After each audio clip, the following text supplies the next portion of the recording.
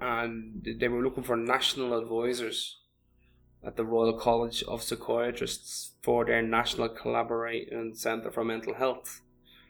And basically what that means, I use my experience of working in mental health services and actually being a patient in mental health services. Welcome to the Social Fabric podcast. I'm your host Andrea Splendori, and this week my guest is Mick Finnegan. Mick's story has been well documented in various newspaper articles, both in Ireland and in the UK. He has also appeared twice on the Jarlath Regan's podcast, An Irishman Abroad. Mick has written a few articles for Lust for Life, talking openly about his struggles with mental health and attempted suicides. I wanted to catch up with him now that he's back living in his native city of Dublin and study at Trinity College. He's a remarkable man, and he's putting his life experience to good use to help others. You can find more episodes on socialfabric.ie, iTunes, Spotify, or wherever you get your podcast. Only a few seconds of the music choice are played for rights reason. You can find all the songs on Social Fabric playlist on Spotify. The program is also broadcast weekly on Dublin's Near FM 90.3. Please share, download, and review. It's the only way independent podcasts like this have a chance to survive. If you want to get in touch with the program, please email me at info@socialfabric.ie. And just a quick note to say that there are still tickets available for the first live podcast in the Whale Theatre in Greystones. I'll be discussing cis women with a great group of guests, including Susan Steele, Ruth Fitzmaurice, the Happy Pair Twins, Dean Newell, and perhaps one or two more to be announced. Tickets are available on the whaletheatre.ie website, or follow the link on Social Fabric Instagram or Twitter page. Much appreciated, and I hope you'll enjoy it. Can I call you up, oh Alice, on a Friday night? We could reminisce on old days, and we could talk a while. Just sit and talk a while. Say something so I can see if I can pick you up properly. Hello, my name is Michael Finnegan. That's it. How's it going? Are we sorted? We're sorted. We get going. Yeah. We get going, so we need to go for a couple of pints afterwards. No worries, man. You drink, I hope. I do, yeah. Come here. I drink. I was actually out last night with the he's the head of, I think, neuroscience for Trinity College. No, brilliant. And before I moved back to Dublin, I met him on the train. And we were just chatting away. He never told me what he did. I didn't tell him what I was doing. And he says, "Oh yeah, I'm the professor of neuroscience and Dr. Mark." And we were like, so we were in where is it? Jack Ryan's. Right. Is it Jack Ryan's over in Queen Street? John Ryan's. I don't know. Frank Ryan's. Right. That sounds better. And we're sitting there drinking, and there's two artist people he knows, and then do you know a fella called Ernie O'Malley? He was like one of the leaders in the 1916. Okay. His son, who like basically grew up in America, was sitting opposite, and they're all chatting away. I had no clue who any of them were. Brilliant. But they're all like eminent kind of like academic artists and stuff like that. And there's me, and they're all like, "Do you know him?" I haven't a clue. But that's the thing, that's what I'm talking about. We're all the same. You know, it doesn't matter. Yeah. It doesn't matter, you know, it doesn't matter how many degrees and stuff. I just met a friend of mine, he's a professor here, he's on a sabbatical at the moment, he's a professor of whatever, engineering, you know. Oh, wow. Lovely bloke, young fella, 45, is emeritus professor here, so he must know his stuff. He's emeritus already? Yeah. At 45? Yeah.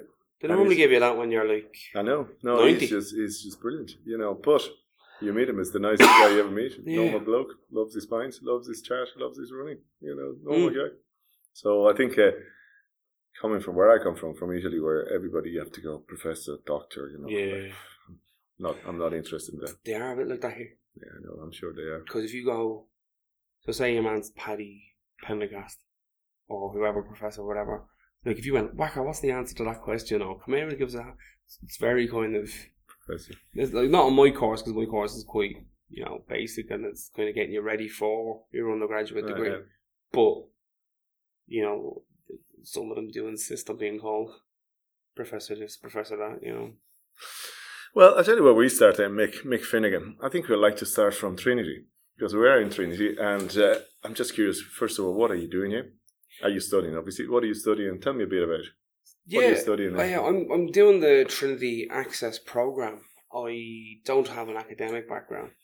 we spent pretty much the last 16 years kind of working in health and social care, and I decided that it was time to kind of get an academic qualification to reinforce me knowledge, skills and practice, and to underpin all of that.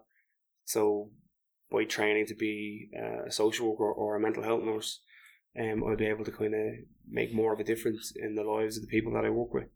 Because I'm quite passionate about making a difference and sharing my own experiences, of mental ill health, to encourage people to access services, because it doesn't matter what you're going through. We've all got a mental health. And the same way we look after our physical health should be the same attitude and responses we should have with our mental health. But we're blokes. Yeah. So we don't talk about how we feel. We generally go, oh, fuck that, I'm not going to talk about anything. Yeah. Do you know what I mean? It's very kind of like, what you mean, yeah, so no one talks about how they feel. And it's probably one of the reasons why it's the biggest killer of men under 40 in the UK. Like suicide? Suicide, yeah. It's the biggest killer of men under 40. In fact, North and West Belfast has the highest rate of suicide completion in the UK. Wow.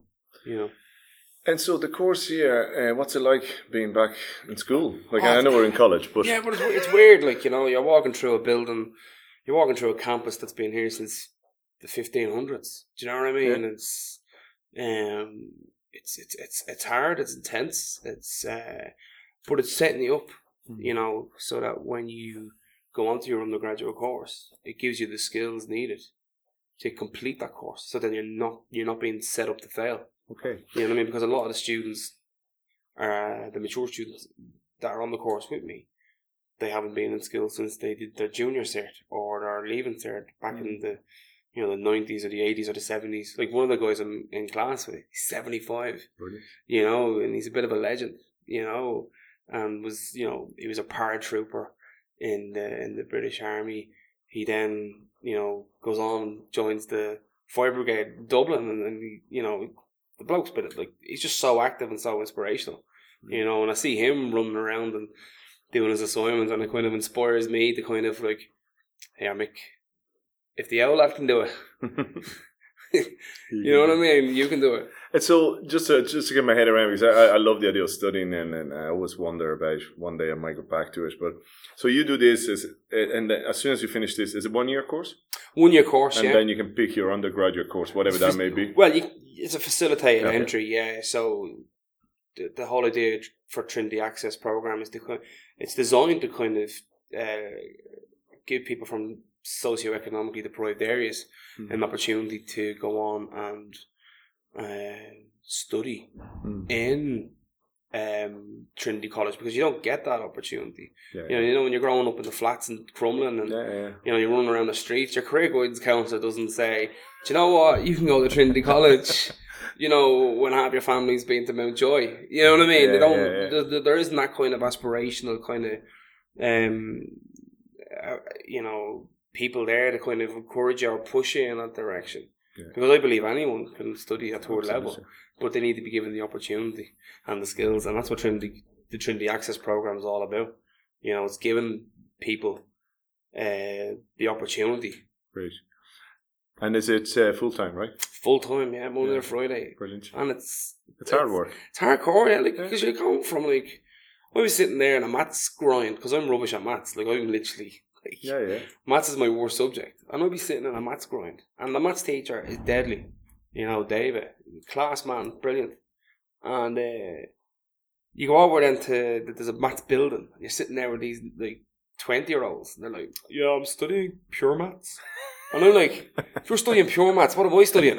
Imaginary maths? Do you know what I mean? You kind of think to yourself, what I'm doing isn't real. No, that's why I'm asking. Is I only do some of the homework with my kids occasionally. I used to, and even at that, it's just so hard to get my head around. Because it's been so long since I did any studying. And that's brilliant.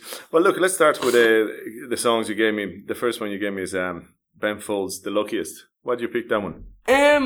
Because I think I'm very lucky. I think despite the background and the hardship and the trauma that I've experienced over the years, I still kind of count myself very lucky to be alive and studying at Trinity College Dublin.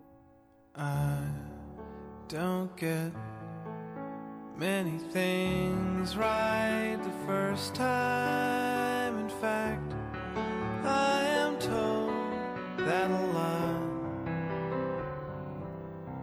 Now I know all the wrong turns, the stumbles and falls brought me here.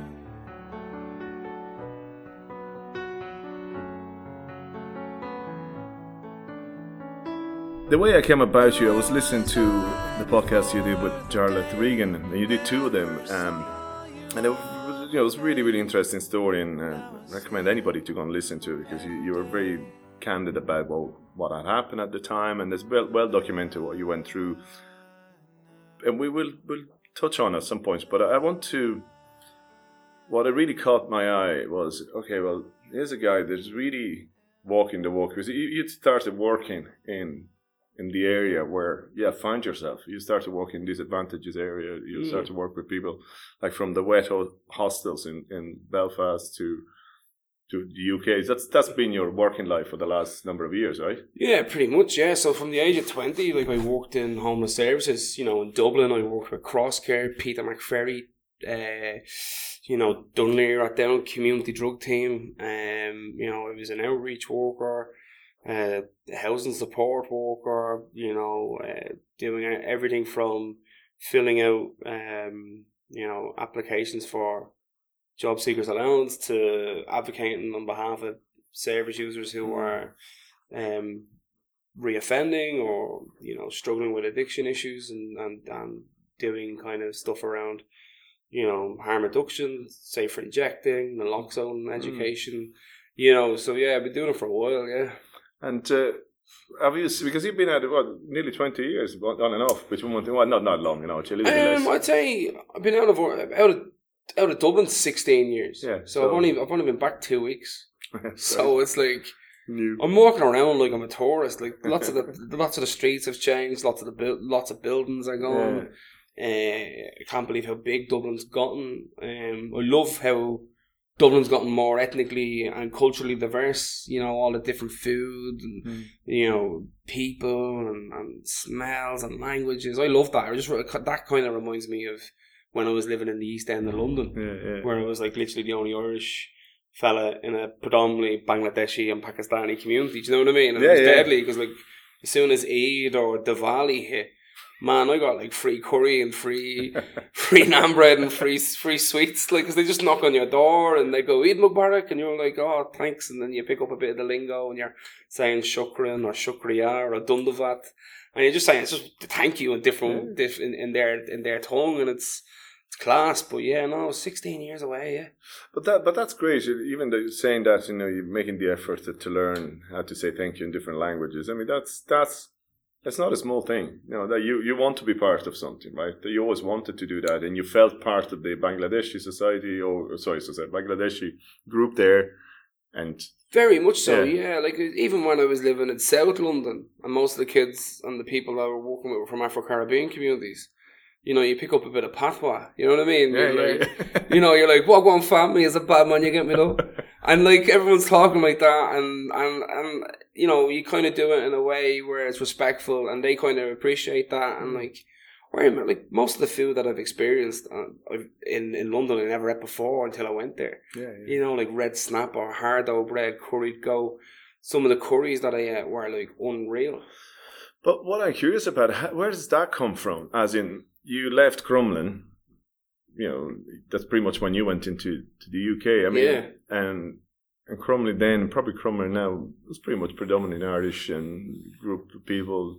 Where did that want or understanding other culture and being part of it and being open to anything, where did that come from? I suppose when I was still living in Crumlin, I volunteered with an organisation called Habitat for Humanity. One of my best mates, who a lovely guy, Graham Robinson, he literally just encouraged me to get involved with this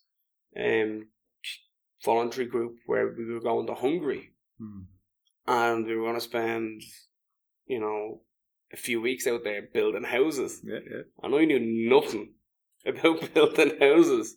You know, if you wanted a conversation about drugs, I could gladly talk you through all that. Not a problem.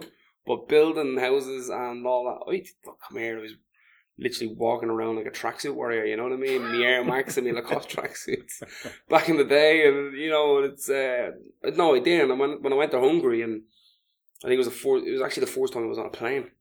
Mm. You know, it was the first time I was on a plane, and I remember my friend Declan Harvey was sitting next to me on the plane, and I was shitting myself. I was like holding on to the sea, like if that would make a difference if that happened. Like, we're all gone, you know what I mean? And he goes, "Oh, look at that view," and I got a bit confident because there was no turbulence. So I looked out the window, and he got my head and he pushed it towards the window, and I shit myself.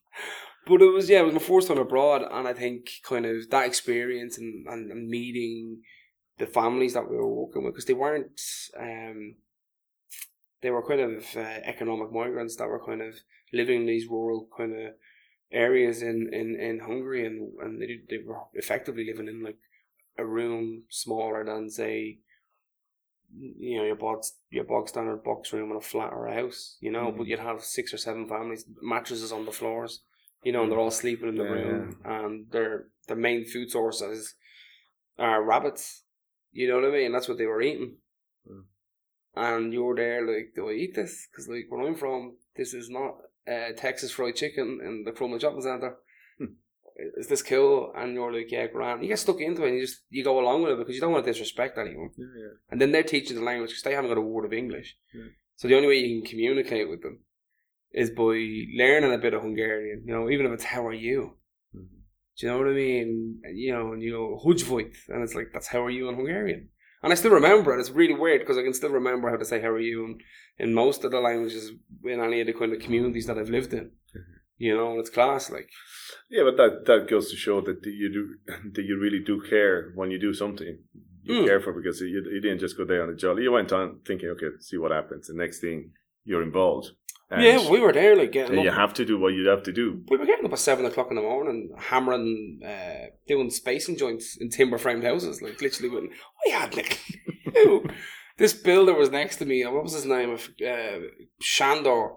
And he was this big, you know, your typical Eastern kind of, you look like a wrestler, you know what I mean? And he's like, easy, look, bang, one hammer, one nail into the wood. Here's me, like this, tap, tap, tap. He's like, come on, you need to go fast. And I'm like, yeah, all right, calm down, yeah. Brilliant. Tell me about this song, The Night We Met, Lord Huron. What's that one about? It just reminds me of when I listened to it the first time. It reminds me of the first time I met Howard Russell when I was homeless in Dublin.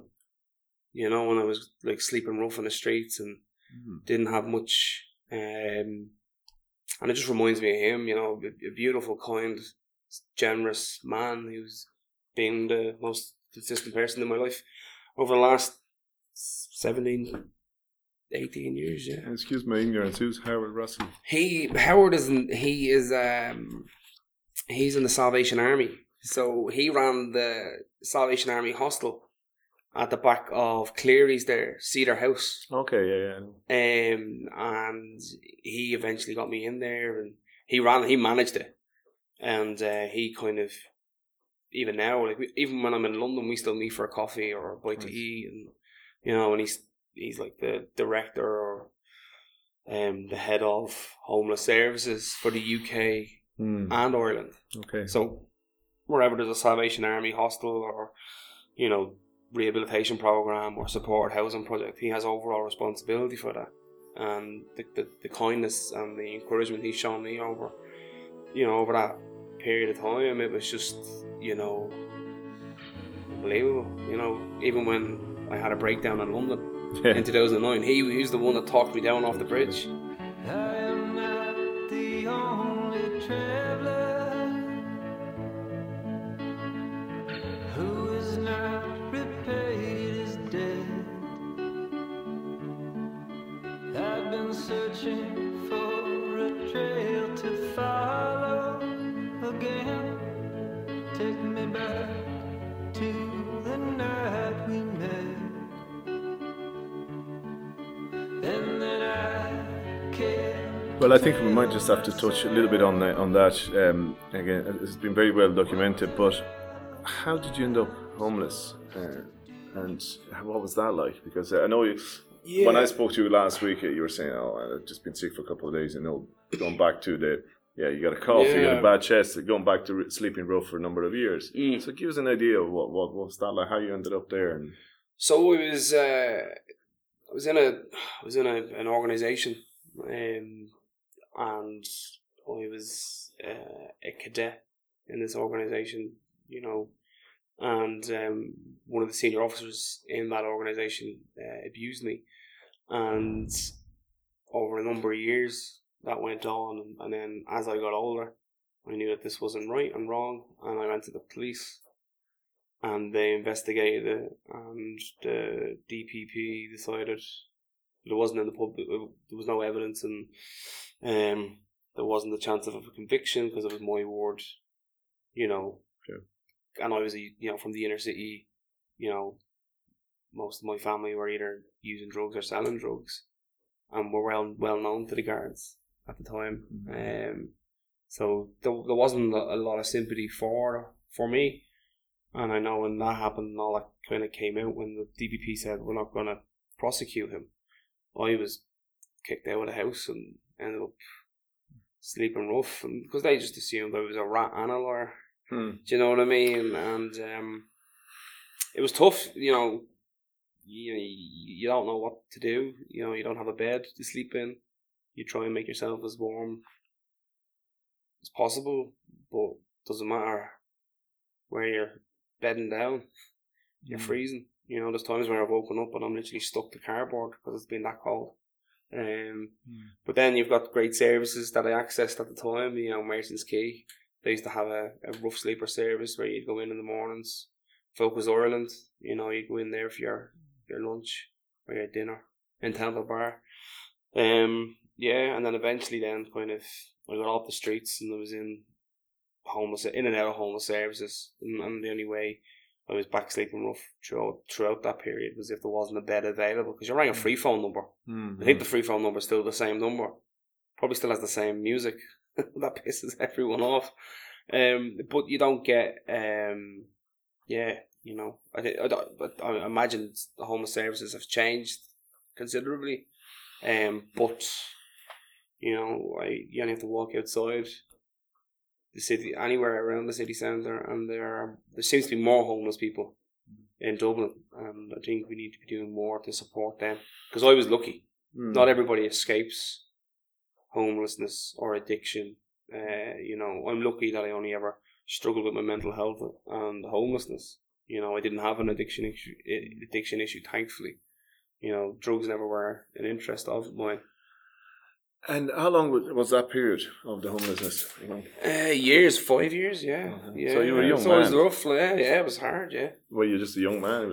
Pretty young man, I literally remember kind of getting off the streets and, getting me first bed sit. I think it was on the South Circular Road. And I thought, I've made it. No, but you're right in saying that, because I walk in here and you see a lot of homelessness, and interesting what you're saying, because we always assume, us middle class people, there he is, he's homeless, he's a drug addict, he's an alcoholic or whatever. Yeah. That's the first thing that comes to mind. But there are so many reasons why people end up on a cardboard box. A lot of it's trauma. I don't know what trauma that they're experiencing, because I can't talk on behalf of every homeless person in Dublin. But there's a reason why people use drugs or drink heavily, and I think it's probably because they've been hurt and they don't have the life skills to deal with that hurt. So they self-medicate. The same way some middle-class men and women who have arguments with their partners, and they're like, here, I'm away, I'm down the pub. Sure. And it's, you know what I mean? But they'll down a bottle of wine, or and then that's the stigma that's attached with, drug use, or street drinkers. I'm not like them. But we're all exactly the same, because we're all human beings. No, absolutely, and that's when I spoke to Dawn Russell of Anna Leafy. That was very much the point she was making. Look, everybody's a human being, and then that human being happened to have the trauma, an addiction, so to keep us safer from harm. Okay, so that was a rough patch, and that then you moved to London after that, and you got away from and was that what drew you to work in within mental health? Was that you didn't want other people to go through what you had gone through, or getting into mental health was kind of like it wasn't initially my I'll go and study, or I'll work in the NHS or anything like that. It wasn't initially kind of on my radar. I was living in London. I was working with the homeless, and I was happy enough to do that. And then when I had the breakdown, nobody would give me a job. Like literally nobody, And I was in the job centre in London. I was coming outside it, and two fellas are there asking, "Do you want to be on a TV program?" And I'm like, "No." I was like, "No, not a chance." And then they said, "We'll get you a job at the end of it." Now at the time I didn't know who they were. Now like they're one captain Wales in the rugby, and one won the Rugby World Cup with England. Scott Quinnell and Will Greenwood. They gave me the opportunity to play rugby. I never played rugby. I never knew anything about it. All I knew about rugby was posh people played it. That was literally, Now you were playing football as a kid. Yeah, I was playing soccer on the flats, playing Wembley, football, you know what I mean? And, you'd always pick, how are you going to pick who's in goal? You go right nearest to the pole. And if you hit the pole, you're not in goal, and you're all there like that. And if someone misses it, right, fatso, you're in goal. I always ended up in goal because I was shit at football. But yeah, no, and then I ended up doing that, and it was interesting, learning how to play a new sport. Still not really understanding the opportunity that was in front of me. I didn't know these lads, hadn't a clue. It wasn't until about, I think, week 6 of that course, because it was a 12-week program, and they filmed and then it was aired on Sky Sports. I think halfway through the program I googled Will Greenwood, and then penny drops. Like, oh fuck,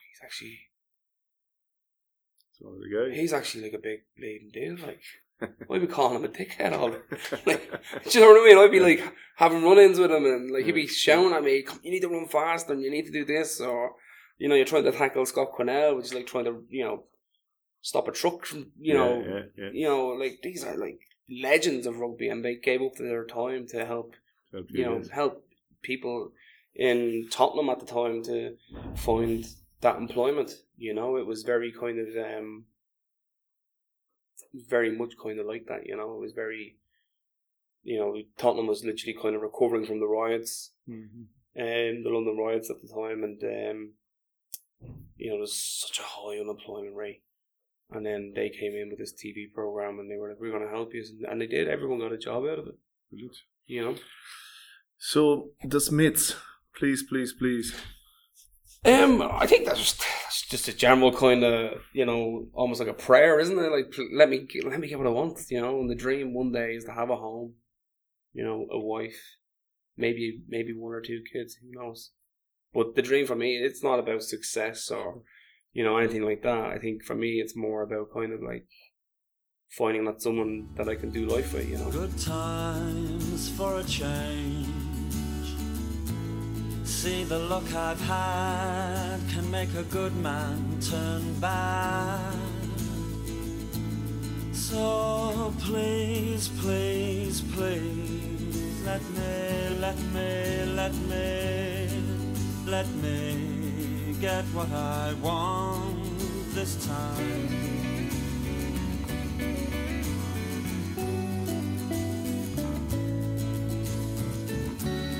Haven't had a dream. A lot of the rugby here, I know that was well documented in a couple of articles you wrote for the Lust for Life, and a couple of interviews out there. So I want to kind of I want to talk more about what's happening now. Is you've done quite a lot since the last conversation you had with Jarlath. There's been quite a lot going on, I think, in your life, all very positive stuff, I think.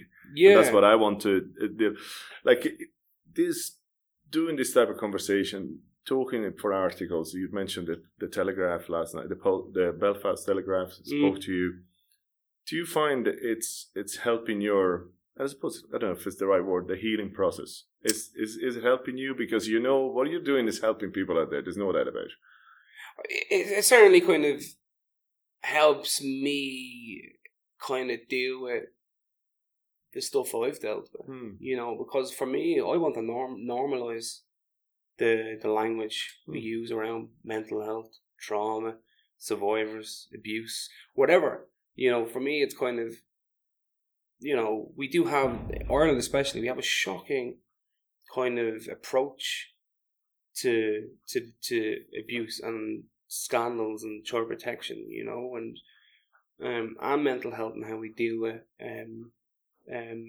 people who have mental health issues. You go turn up to A&E, doctors are too they're probably working 18 hours.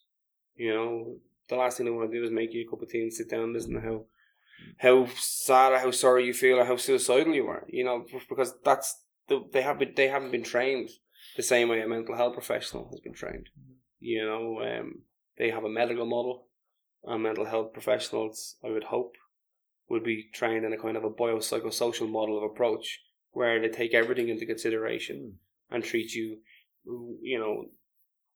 with respect, with dignity, with compassion, where they go, right, how can I help? What can I, and you meet that need, because a lot of the time mental health stems from an unmet need as well. The homelessness, addiction, trauma, all that stuff, and I wouldn't say I enjoy talking about it, but I like to think that every time I share my story or every time I give a talk or a presentation or an interview or whatever it is, someone somewhere listening to what I'm saying or reading what I'm saying can find maybe a little bit of hope in that.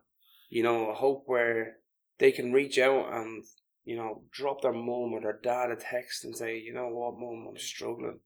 I need a bit of help. Or they go to their GP and they'll say to the GP, look, I've been feeling really depressed. Or they go to I've been self-harming, or I feel suicidal. We need to normalise the language around mental health and suicide. Suicide isn't a dirty word. But we're very reluctant to say it because we're like, it makes people feel uncomfortable. Sure. And the reason I talk about it so much and the reason why I'm passionate about it so much is because I don't want people to feel uncomfortable. Yeah. I want people to go and access counselling and therapy the same way we all go to the pub and have a pint. Because talking about how you feel is the best way to deal with the issues. I know, and that's why I want to talk to you about it, because you're not famous yet. I'm not famous, full stop. No, but genuinely, because I found that even talking about mental health, and it's almost becoming a bit of an industry around it, all the things we're talking about and the mindfulness and this and the other. But I think, listen, straight from somebody like yourself, it's genuine. You can say, pick up that phone, send that text. To me, it means a lot more than going to a retreat and talking about it, Yeah, and I think that's very, those retreats and the mindfulness and the, the stuff that you see advertised online or, walking down Bagot Street or wherever, they're valid approaches to people's mental health and their stability. And what might work for one person wouldn't necessarily work for me or you. Do you know what I mean? Sure. But I would look at how we kind of look at the language that we use, because it's not fluffy. But a lot of the time we hear these success stories and someone's had depression or anxiety and it's a big fanfare about, this person and that's great. But we don't talk a lot about people with serious mental illness. The people that are having their human rights infringed because they've been detained for 30 years in an institution against their wishes. We don't have holistic approaches to mental health treatment. within frontline services because they cost too much money. Yeah. Do you know what I mean? And I think we need to look at how we provide services in this country, especially. I've had because students do love the internet and Google away. I've had a couple of students come up and talk to me and share with me their concerns about their studies, and it's almost like I'm back doing the peer support stuff that I was doing in the hospital in Armagh. Yeah. So it's great, you know what I mean? And it's great that people can come and talk to me. Even I've had people reach out to me on Twitter and social media and stuff like that. And that's great, and I'm not the only one thinking about it. So obviously, as a London College of Psychiatrists, put you on as an advisor for which is fabulous. Yeah, it's weird. Like I saw an advert on the internet, and they were looking for national advisors at the Royal College of Psychiatrists for their National Collaborating Centre for Mental Health. And basically, what that means, I use my experience of working in mental health services and actually being a patient in mental health services. And I share that with the hospitals that I go and visit, and then we put a training package together and we provide that training, and that could be anything from de-escalation techniques, restraint reduction. It could be around peer support, or developing an inpatient safety collaborative and getting patients to come on board with the treatment that's being provided. And it's a bit surreal. And then last week I got an email that's invited me on to be part of an expert reference group to develop a national competency framework for peer support in England with Health Education England. And it's just like... Yeah, but it's from great. Crumlin. Do you know what I mean? No, but it's great because I have nothing against the current Minister of Health or the last one, the next one. But they haven't been homeless. They haven't had an issue. They haven't stood on top of the bridge. You have done all that. So you have a lot more experience, first-hand experience that you can put on the table and go, yeah, lads, it's all very well, but that's the truth.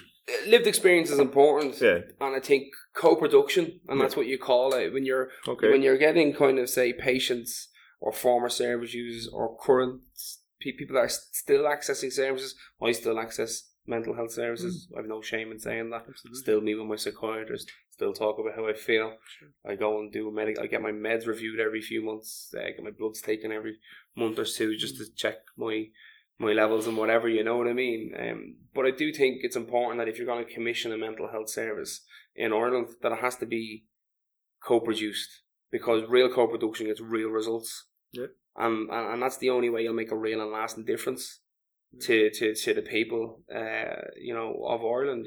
That's my own opinion. But I don't. But there's an evidence base for that. Yeah, and that's I think what everybody I spoke to. I spoke to Dr. Gareth McGovern a couple of days ago, and all of his everything he does is evidence based. He says in the area of mental health education, it has to be evidence based. Everything else doesn't really work. Once you have evidence, you can create your building blocks. And it wouldn't be an area of expertise. I don't understand co-production, but I know what you're saying. Well, it just basically means where the psychiatrist, the nurse, the patient, the service user, they come together and they go, right, how would that service look like? What would it look like? How would we run it? What would be the role of us? What would be the role of you? So there's more of a collective leadership approach. Great. And then there's compassion in the care. And is that happening in Ireland as well now? No, it's not. Well, I don't know. I'm not involved. So you're involved with the one in the UK? In the UK, it's happening. Yeah, it is happening. Where in the UK, hospital trust will employ experts by experience. I was one in the NHS in the north. Do you know what I mean? Working in a psychiatric intensive care unit. And in England especially, they are on the same. In London, some of them are on the same salaries as consultants. Do you know what I mean? Because they're using their lived experience to help improve the quality of the services being provided. Brilliant. Well, hopefully it'll happen in Ireland soon enough. You might be part of that. You never know. Who knows? So, Spaceman by the Killers. Great song. Why that one? It reminds me of the opening lyrics about being pulled from your bed and taking your blood reminds me about being like literally going through a period of mania in a psych unit in London. And I always laugh about like that. I always think of my time as a patient in London when that song comes on the radio, or if I'm walking around the house or wherever, or even just going for a hike. You know, having on my phone, I'm listening to the earphones, that'll come on, and then it just puts a bit of a spring in me step, and I just kind of laugh about, you know, being unwell, but also thankful that I came out the other side.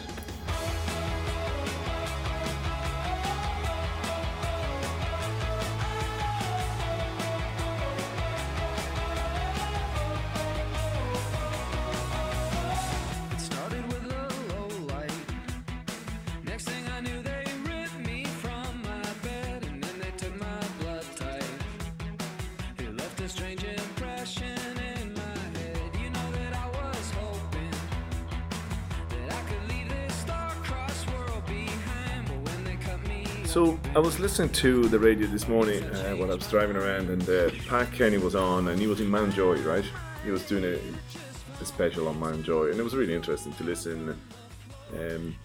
But the one thing he said he was talking to one of the police officers, or I'm not sure what they're called, and he was saying, you know, obviously the majority here are from a certain postal code. That's how he put it, right? You know, the majority of inmates are from pockets of areas around Dublin. Yeah. And I was like, wow.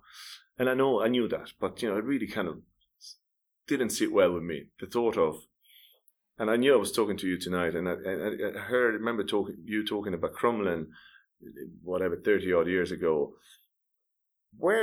What's happening in Crumlin today, and what used to happen there?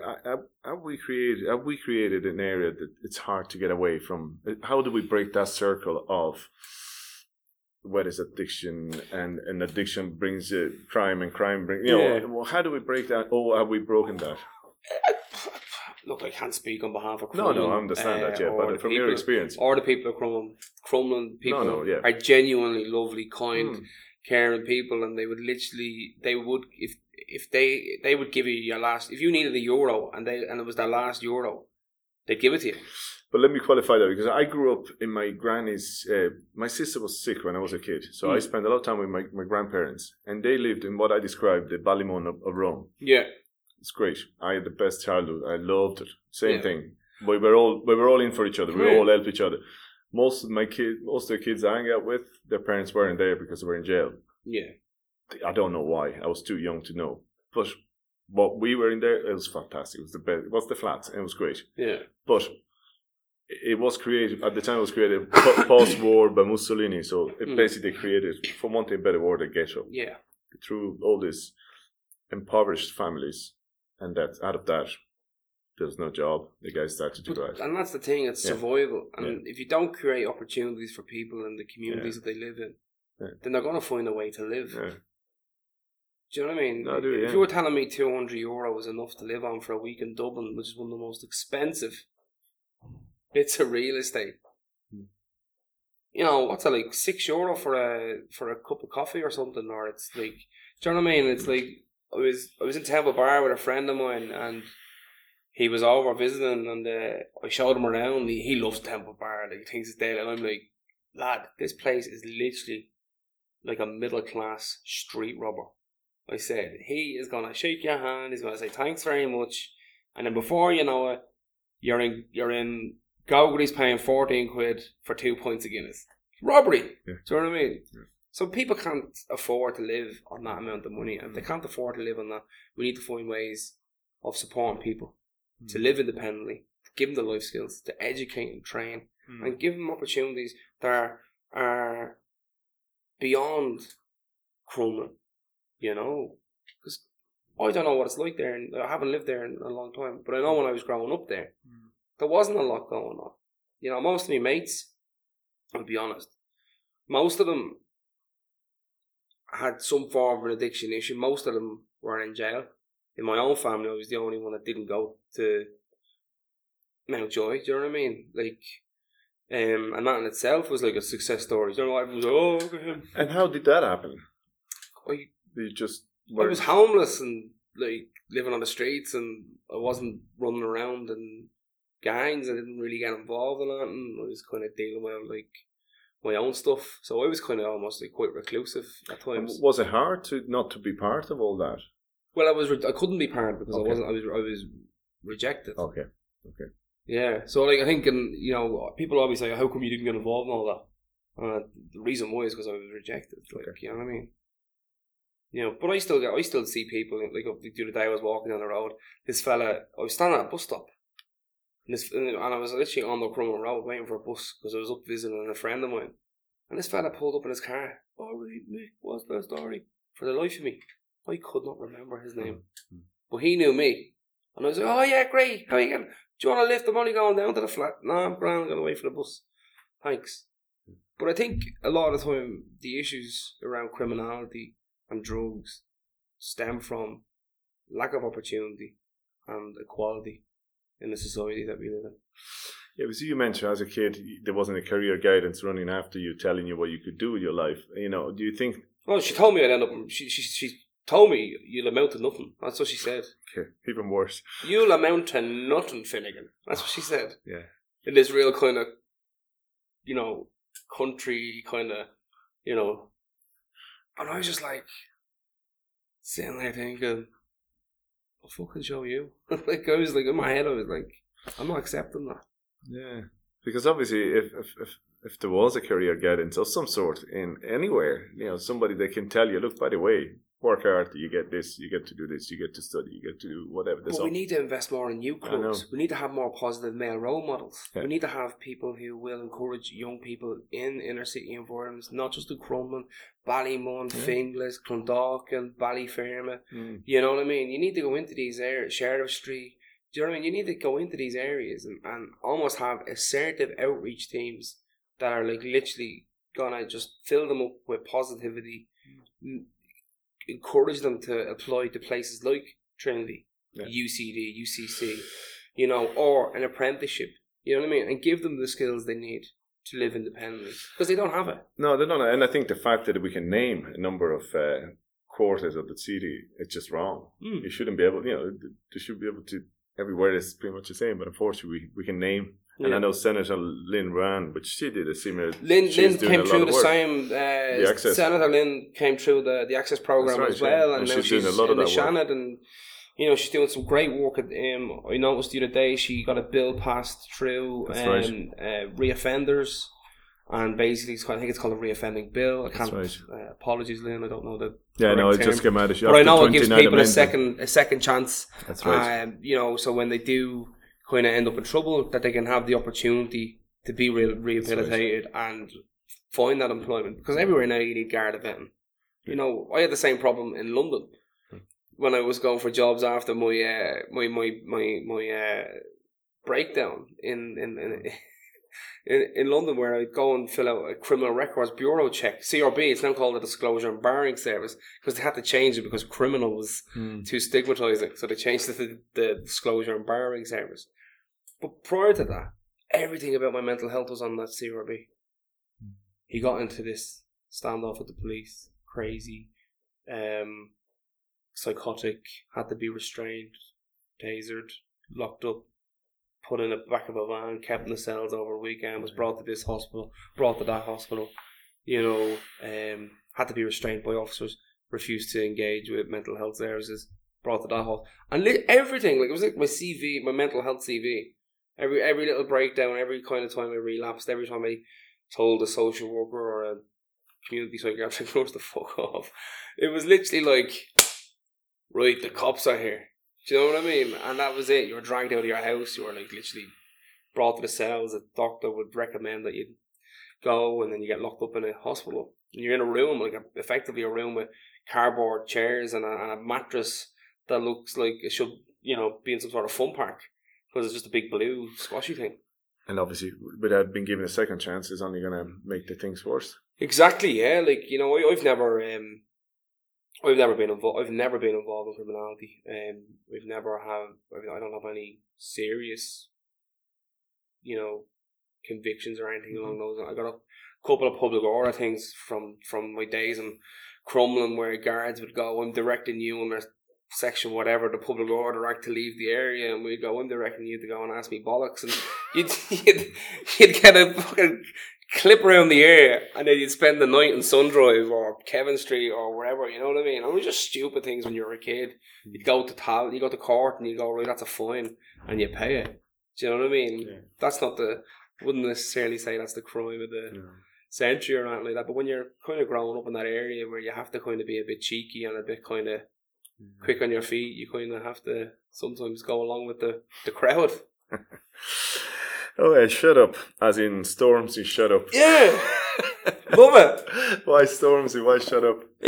Kind of, do you know what? Anytime I get people saying I shouldn't be doing this, or I shouldn't be doing that, or, you know, I've worked in the NHS in the north, there was a lot of people there that were hesitant to have someone with a serious mental illness working in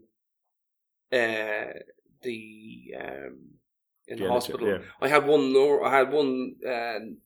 ward sister turn around and say to me, "So that's like the lunatics taking over the asylum." Wow. And I was just like, you know what? Shut up. You know what I mean? And that's literally it. Like, you know, people will always try and challenge you. They'll always, you know, you'll always have critics. You'll never, you know, but for me, I'm happy with what I'm doing. I want to keep doing what I'm doing. I want to still challenge the stigma. I want to ensure that services are co-produced and peer support workers and experts by experience are embedded in health services, you know, and like it's just shut up and there's no need to be like that, you know what I mean? Because I think sometimes people are a bit precious, you know, it's kind of, they're worried that we're going to come in and they're going to be obsolete, and that's not the way it works. We need to work together as a team, because that's the only way we'll make a real impact. Yeah, fire in the pot. Let's go. Man, try to say he's better than me. Tell my man shut up.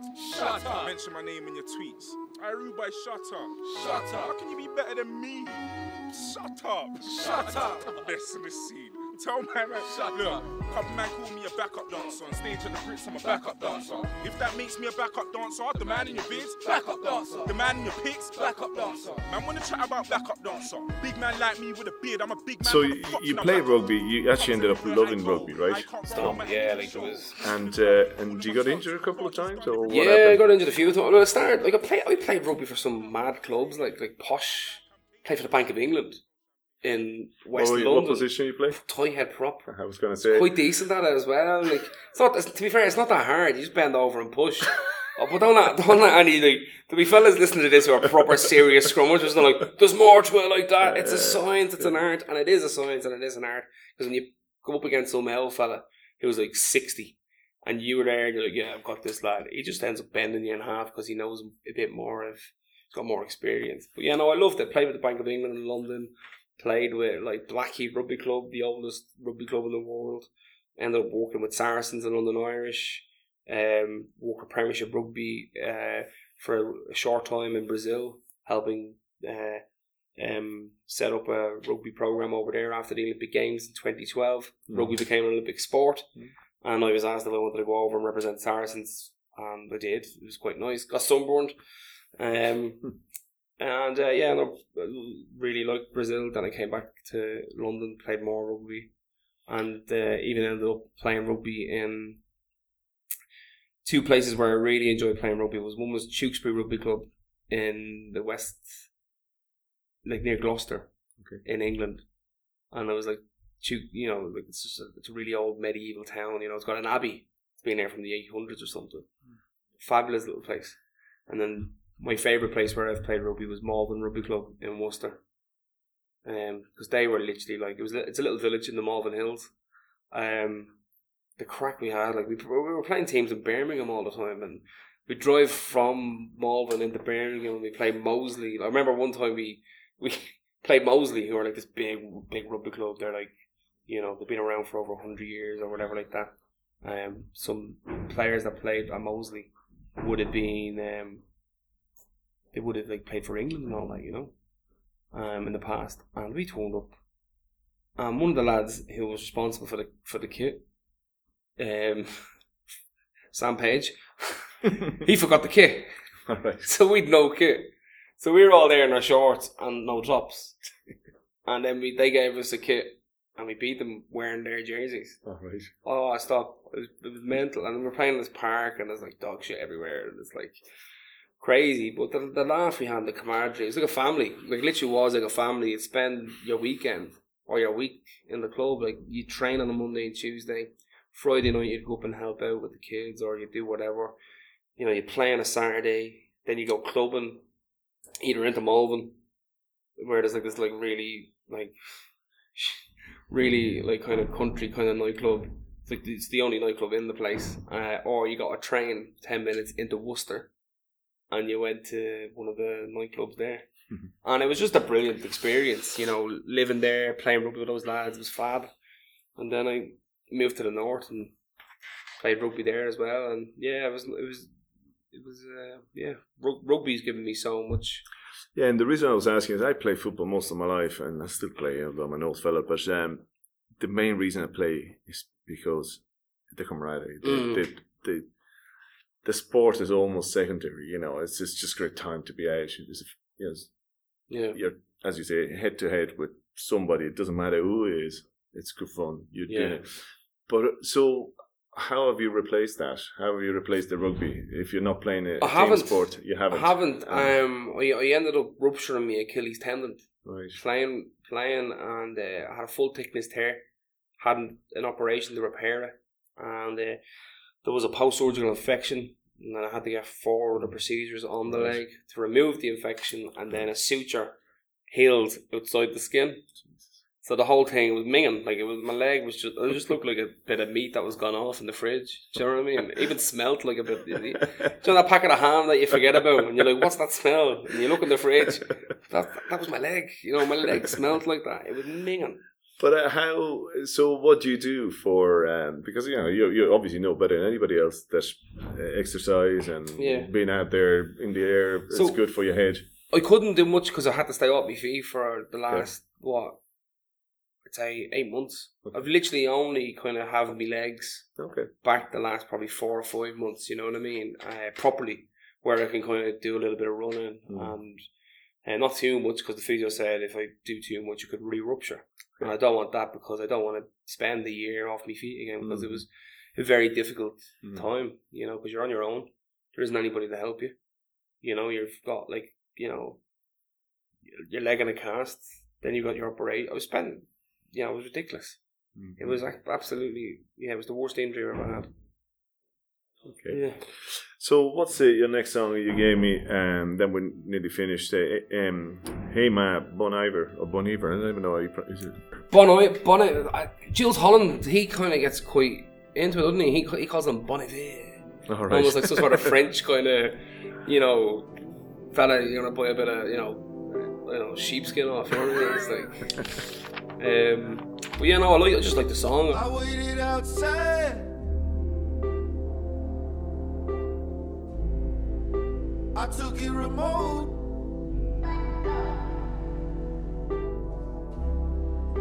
I wanted a bed. Tell the story or it goes. Tell the story or it goes. You talk your money up while it's living in a musical list. I'm doing a lot of hiking, like getting outdoors more and getting up onto the hills, and did the Parade the Greystones walk last week. It was quite nice. It was lovely, do you know what I mean? And then I got the dart back. So I'm getting out more and want to, build the fitness up, and I'm hoping hopefully by the April-May time I'm back on the rugby pitch. That's the plan. Thanks. And you might be playing for Trinity today. Oh, stop. The man asked me if I wanted to play, the director of rugby. Oh, very good. Yeah, he said, do you want to play? We're desperate for props, he said. There you go. Yeah. So, just to round it up, I wanted to talk to you about something about social media, right? And I tell you why, because when I look at your social media posts, some of them have been quite personal messages you put out sometimes, about how you feel in that particular moment. And look, the reaction you got from me as well. There seems to be just only one way, and it's encouragement and support. Some days, you put up something and feeling shit or whatever it may be. And I'm interested in that because, first of all, how do you find like exposing yourself online? It's one thing you and I go for a pint. You tell me how you feel. I say you and I, or you and your mate, but to put it out there, and there's me that you never met before, and I go, hold on, Nick, you'd be grand. But there's always somebody out there that come out with the wrong message at the wrong time, and it might tip you over the edge. You know, if you're at the lower ebb, how do you deal with all that, and why do you put things like that online? Come here, again, it's all about challenging stigma. Okay. It's all about just being honest about yourself. You know, for me, I share about how I feel because it's important to talk about how you feel. You know, there's no point me standing up in front of all these people and going, it's good to talk. You know, if you're feeling down or depressed, don't be afraid to open up. And then I'm at home in the flat thinking, that's a load of bollocks, isn't it, Mick? Muffle. You know what I mean? It's good to talk, it's good to share. And some people will take it up the wrong way. And each to their own. For me, it's almost like a form of support. You know, I've met some really amazing people who have supported me over the years via Twitter. And you know, in fact, I remember being in Rome a couple of years ago, and a guy that followed me on Twitter he's just a rugby fella. And we met in Rome and we had a glass of Prosecco there's a train station near the Colosseum. There's a little tube station there. And there's outside the tube station there's like a little bar. Yeah. And we met there, and we shared like a bottle of Prosecco, and he got really offended then when I went to pay, because he was like, no, you're my guest. That's great. You know what I mean? So like there's a real power on social media. I think social media can be a force for good. It can be negative as well. Some people do call me a dick, or they'll say you're an attention seeker, or cop on, or whatever like that. But to be fair, they're the minority. You know, you get people who kind of slag you off, or they're trolls, or they're hiding behind a fake account. Yeah. And the reality is, you know, I'm not doing this for public opinion. I'm doing it because I care. Sure. And there's no point me, and I'll say it again, there's no point in me saying we should talk about how we feel if you don't. I'm not talking about how I feel. No, and I appreciate that. I was just, as I said, I was very curious about because you've been so open about mental health, and I don't understand it, because thankfully I haven't had a mental health issue. Yeah. But the more people I talk to, the more I'm trying to understand it, and sometimes it can be a very, very thin line between feeling great and not feeling great, and you know, like you were saying about it's good to talk, right?